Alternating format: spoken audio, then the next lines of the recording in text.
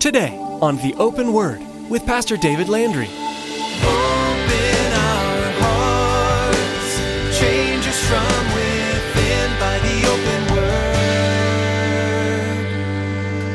Give us ears to hear your truth and eyes to see the needs around us as we draw close to you. May we thirst for the water that your love brings us. Open our hearts, change us from within by the open word. Do you understand here that in the midst of this, at any point in time, he could have just gone ahead and vomited them out. He said, I'm done with you. But he comes out of his love for them, and he says, look, this is the situation you're in. You're at a point I want to just throw you out. But I'm begging you, I'm pleading you, I'm counseling you.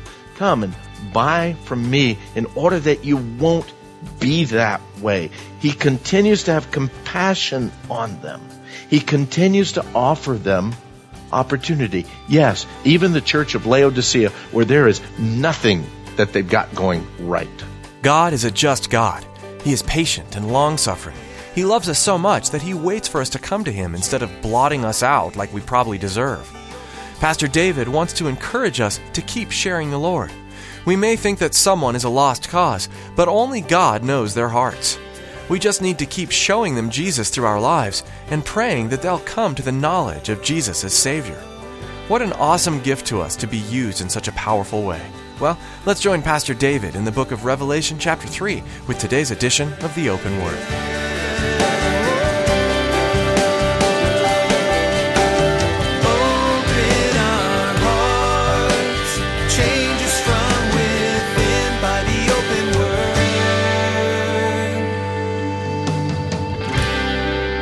See, that's the difference. And you say, oh man, God is blessing them because look at everything that they've got. And you see, that's the culture that is being taught in the church today. God wants you to prosper.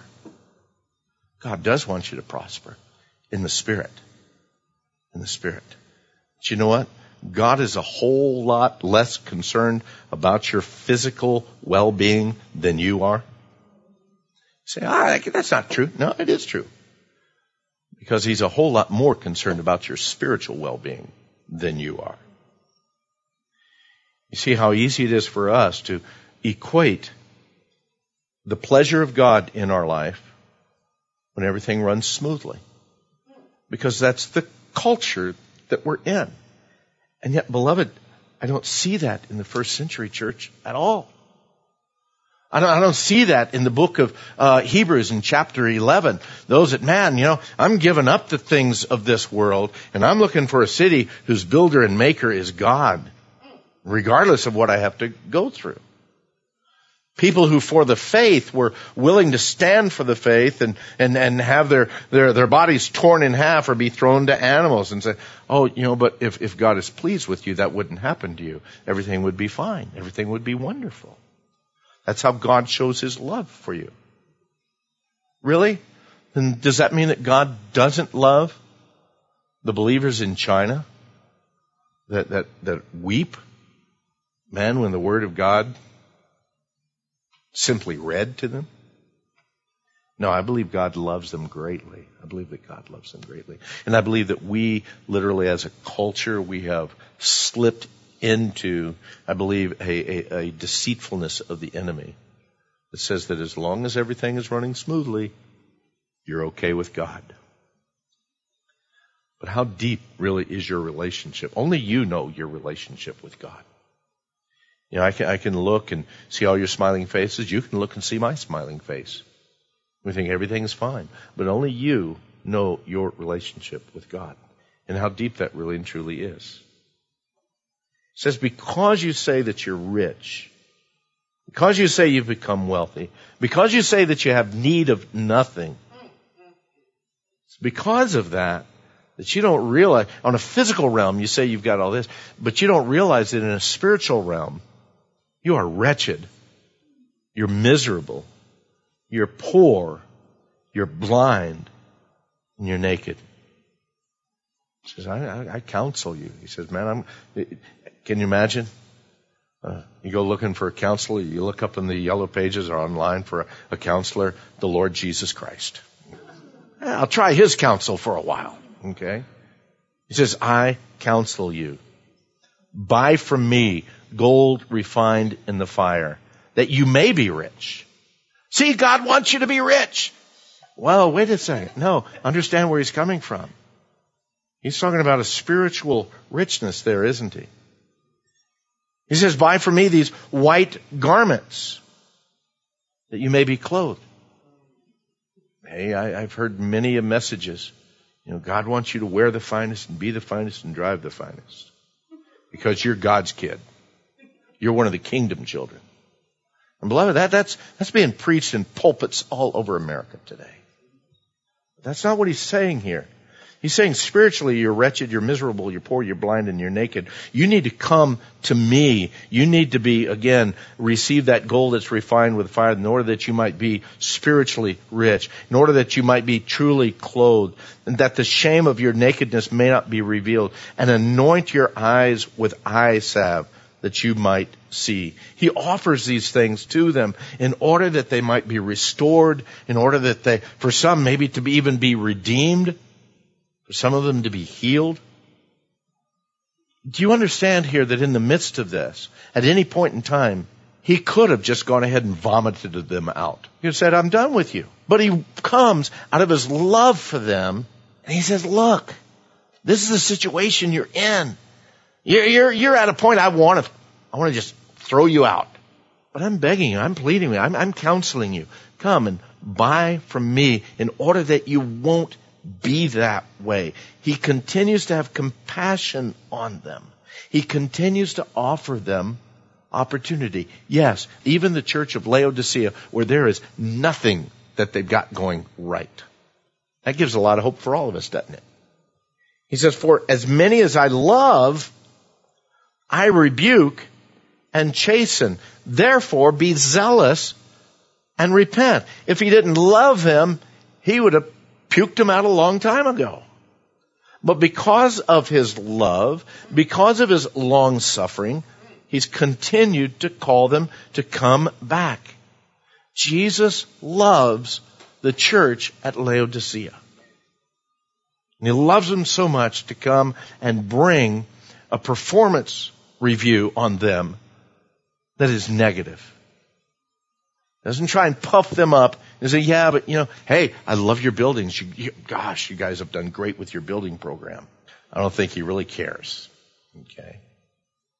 He speaks to them as one who loves them enough to warn them and to charge them to change their lives, to change their course before it's too late. And he speaks of being zealous. Therefore, be zealous. He's speaking that idea of doing it quickly and doing it with a full heart. It's not the idea, well, yeah, I think maybe, I was kind of considering maybe I ought to read my Bible more. Maybe I ought to be more committed in areas of my life. And what does he say? He says, be zealous and repent. That idea of zealous means that it is so important to you that you get it right, that it becomes a focal factor in your life. It becomes a focus in the morning. I want today. Tomorrow is May 1st, right? May Fool's Day, so be careful. May 1st. Starting out today. Say, Lord, I wasn't near about on fire for you in April the way I should be. Let May be that time. Let me make that new commitment to you. I want to be zealous for you. I want to be seen as different than the world. I want to make my life count for you. He says, you need to be zealous, and the other thing is to repent. Repent can be a harsh word. It can be a harsh word when you don't want to let go of what direction you're going. When you don't want to let go of what you're doing. Repent actually comes to a point of a tearing, a ripping away. I mean, I know that we normally speak that repent is you're going one way and repent is to turn and go the other way. But you need to realize it's more than just going that way. It's what you're holding on to. It's what you're counting as dear. It's what is passionate in your life. And you know yourself whether those things are of God and whether they please God or not. And when you need to repent, that means that there's a tearing away. I know that this is wrong, and it's going to hurt me emotionally. It's going to hurt me mentally. It's going to hurt me to let go of these things. But Lord, I would rather be hurt for a temporary time in order to please you for all of eternity and to get my life squared around and directed. Are you willing to allow that tearing to take place in your life? That's what repentance is about. It's not just simply, I was heading west and now I'm heading east, though that is part of it. If you're walking the wrong way, if you're going the wrong direction, you do need to turn around and, again, walk into the Lord. You need to make that decision now, while you can. That's the other idea of being zealous about it. Do it now. Maybe it's not the thing. Don't wait until tomorrow morning. Yeah, tomorrow's a brand new month. It's a great time to, but you know what? Maybe even right now, tonight, while we're sitting here, if the Holy Spirit is touching and pulling on your heart, you know what area in your life, the things that are pulling you away from the Lord rather than drawing you closer to Him, to again, even commit with just between you and the Lord. Say, Lord, I want my life to be zealous for you. I want my life to count for you. I don't want to look like the rest of the world and suddenly be lost in the things of the world and be lukewarm in my love, my passion for you. And you know what? We need to make that decision with a whole heart. Half-heartedness will get us nowhere. Nowhere. Nowhere. It's got to be a whole heart. It's got to be a complete deal. Kind of like, any of you guys ever go skydiving? Any of you purposefully ever jump out of an airplane? Okay, yeah. You can't do that halfway, can you? It's kind of like, okay, I'll throw my body out, but my feet are going to stay. That won't work. That won't work. But unless it scared the bejeebers out of you, which it probably did anyway, the great thrill is when you released it. When you released it totally. And you know what? You will never know that in your life as a believer until you get there. Until you get there. Say, Lord, I'm tired of having one hand holding on to the things of the world, the security of the world. Well, I know, hey, I've got this to fall back on. No, Lord, I just want to trust you. I just want to move forward in you. I want to hear your voice. I want to be like those that are believers who are in Saudi Arabia. They can't carry a Bible. They can't put a bumper sticker on their car that says, I listen to Grace 91.1. They can't do any of that stuff. In their lives, it's just got to be real, because even their lives depend upon it. And they can't come into the comfort of a Bible study 2 or 3 times a week and enjoy the fellowship of other believers. Oh, I'm sure that they find other believers, but you don't dare come and say, hey, brother, are you a Christian? Because suddenly, boy, that could be your life right there. How passionate are we for the things? Or like Laodicea, we blend in with the world so much. Hey, we're rich, we're wealthy, we have need of nothing. He says in verse 20, behold, I stand at the door and knock. And if anyone hears my voice and opens the door, I will come into him and dine with him and he with me. Now, I know that verse is often spoken in an evangelistic way. That, hey, the Lord's on the outside of your life. He's knocking. He wants to come in. I understand that, and I don't lessen that. But you need to see that in the context here, Laodicea were believers, but they had gotten lukewarm. They weren't cold. They weren't lost. They were believers that had literally fallen out of fellowship with the Lord. Fallen out of fellowship. Some of you guys love having people just come over to your house and hang out.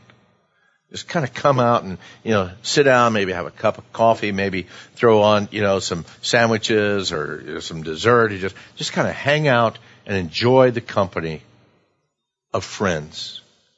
That's what I see here. He says, you know what? I want to come hang out with you. I want to be in your presence.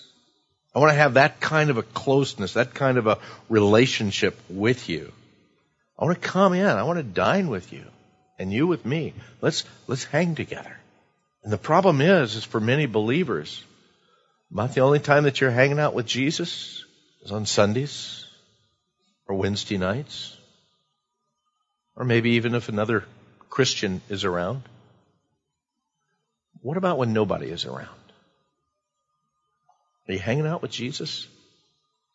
Do you enjoy the sweetness of his fellowship, that desire of him in your life? It's a continuous faithfulness of the one who's called faithful and the true witness. But how long does he knock? How long does he knock on the door of our lives and say, I really want to have that kind of fellowship with you? 3 years? 3 decades? I don't know. We don't know how long his long suffering is, do we? We speak of the long suffering of the Lord. Well, how long is long suffering? Well, sometimes I know in our lives we hope it's just a little bit longer because we're not ready yet. How wide is his mercy? I hope it's just a little bit wider. How deep is his love? I hope it's just a little bit deeper. How deep the Father's love for us. How vast, beyond all measure. But where's the end of those things? You think that there comes a time, even in the believer's life, where we can shut the Lord out so much? I don't know. I'd like to say, oh no, there's never the time. There's never a time. You can always go back to the Lord. You can always go back. You can always enter back into that sweetness of fellowship. Now, I'm not talking about a salvation issue, because we could go into that in a whole nother deal. And I don't believe it's a loss of salvation. What I'm talking about here is that fellowshipping, that sweetness of the presence of Christ in our life. I know a lot of people that, on up in age, who have been believers, and as they've aged, they've just kind of chilled on the things of the Lord. Instead of becoming hot for the Lord, they've kind of slipped into lukewarmness. Really? You would think that the experience and the age, the learning, all of those things would cause you to draw deeper to the Lord. Why? Because I've seen the Lord work. I've tasted the Lord. I know he is good. I've been young and I've been old, but I've yet to see God's children beg for bread. You read the Psalms, you think, man, there's a history there. You look at the history even of the Apostle Paul. He says, you know what? In everything that I've been shipwrecked, I've been stoned, I've been beaten, I've been left out in the cold, all of these things. But then what does he say? He says, you know what? I've just learned that whatever state I'm in, to be content. That doesn't happen overnight. That happens as we grow in the Lord. But what happens if we don't allow those things? You see, Jesus is knocking because he desires fellowship. He desires that kind of closeness in every one of our lives. He says, to him who overcomes, I will grant to sit with me on my throne, as I also overcame and sat down with my Father on his throne. Jesus told his disciples in John 16:33, he says, these things have I spoken unto you, that in me you might have peace. In the world you're going to have tribulation, but be of good cheer. I have overcome the world. I've overcome the world. There's a multitude of things right now that in our lives as believers that continually come against us, that press against our Christian walk, the strength of our Christian walk, the vitality of our Christian walk, the depth of our Christian walk, the purity of our Christian walk, the truthfulness of our Christian walk. Man, the world, our flesh, the enemy, there's tons of things that are coming against it.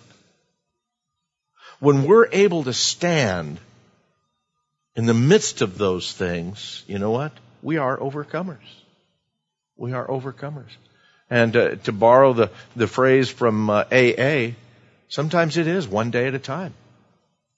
Because there's struggles that are going on in our lives, and we think, man, Lord, today it was a victorious day in you, and I'm an overcomer in you. Now, it is an attitude, it is a mindset, but it has to be a focus. And I know that, we can get all ramped up and pumped up, and hey, we are overcomers. Amen. Yes, we are overcomers. Amen. We are overcomers. Amen. Amen. Amen. And we walk out the door and we get slammed in the face. It doesn't come by being pumped up. It comes by a consistency of heart and desire of life. So that even when you fall, you can be an overcomer because you get back up and you keep walking. And you keep walking. I can overcome even in the midst of that. Even when we've been knocked down by the press that's all around us, we can still be overcomers because our race isn't finished yet. Paul tells us in Romans 12:21, don't be overcome by evil, but overcome evil with good.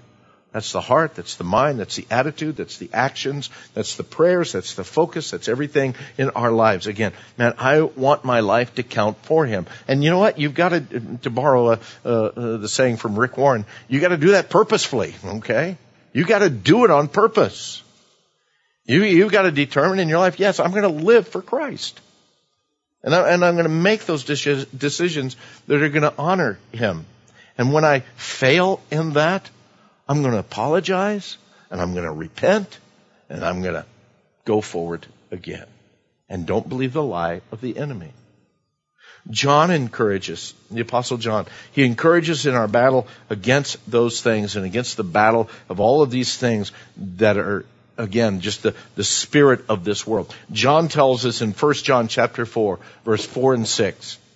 He says, you are of God, little children, and have overcome them, because he who is in you is greater than he who is in the world.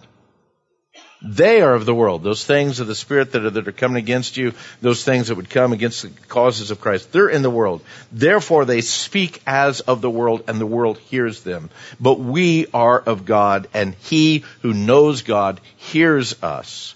He who is not of God does not hear us. By this we know the spirit of truth and the spirit of error. Little children, we are overcomers because Christ is in us. And we need to live as overcomers. So that when the enemy comes and presses, we don't listen. But we strive. We press into the things that God has for us. And when we fail, we move forward. We move forward. And with each victory, we're strengthened in that victory. And with each victory, we have, again, the recollection and the testimony of the greatness of who God is. And the fellowship of the Lord in our life grows deeper and deeper. He says in verse 22 back in Revelation, he who has an ear, let him hear what the Spirit says to the churches. Once again, looks like you all got ears. Let's hear what the Spirit says to the churches. Amen. Open our hearts, change us from within by the open word. Pastor David Landry has been taking us verse by verse through the book of Revelation, and we know you'll want to come back for more. If you'd like to hear today's message again or listen back through other teachings, you can find them all at theopenword.com under the Teachings tab. We hope today's message has touched your heart, settled some questions you've had, and maybe even caused you to ask a dozen more. If you do have questions, we'd love to do all we can to answer them. Please give us a call at 520-836-9676. We'd love to pray for you too and learn more about your journey of faith. Once again, that number is 520-836-9676. We believe that God has given us the church so that we can learn more about Him and about living together in community. Are you a part of a local body of believers? If you're in the Casa Grande area, Pastor David has a special invitation for you. Thanks for listening to The Open Word.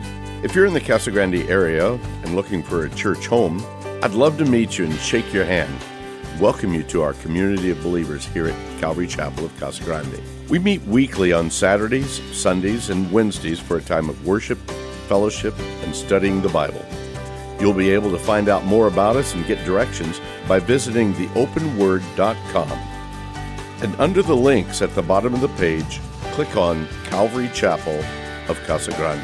I look forward to meeting you. Thanks, Pastor David. That's all we have time for today. But join us to learn more from the pages of Revelation right here on the Open Word.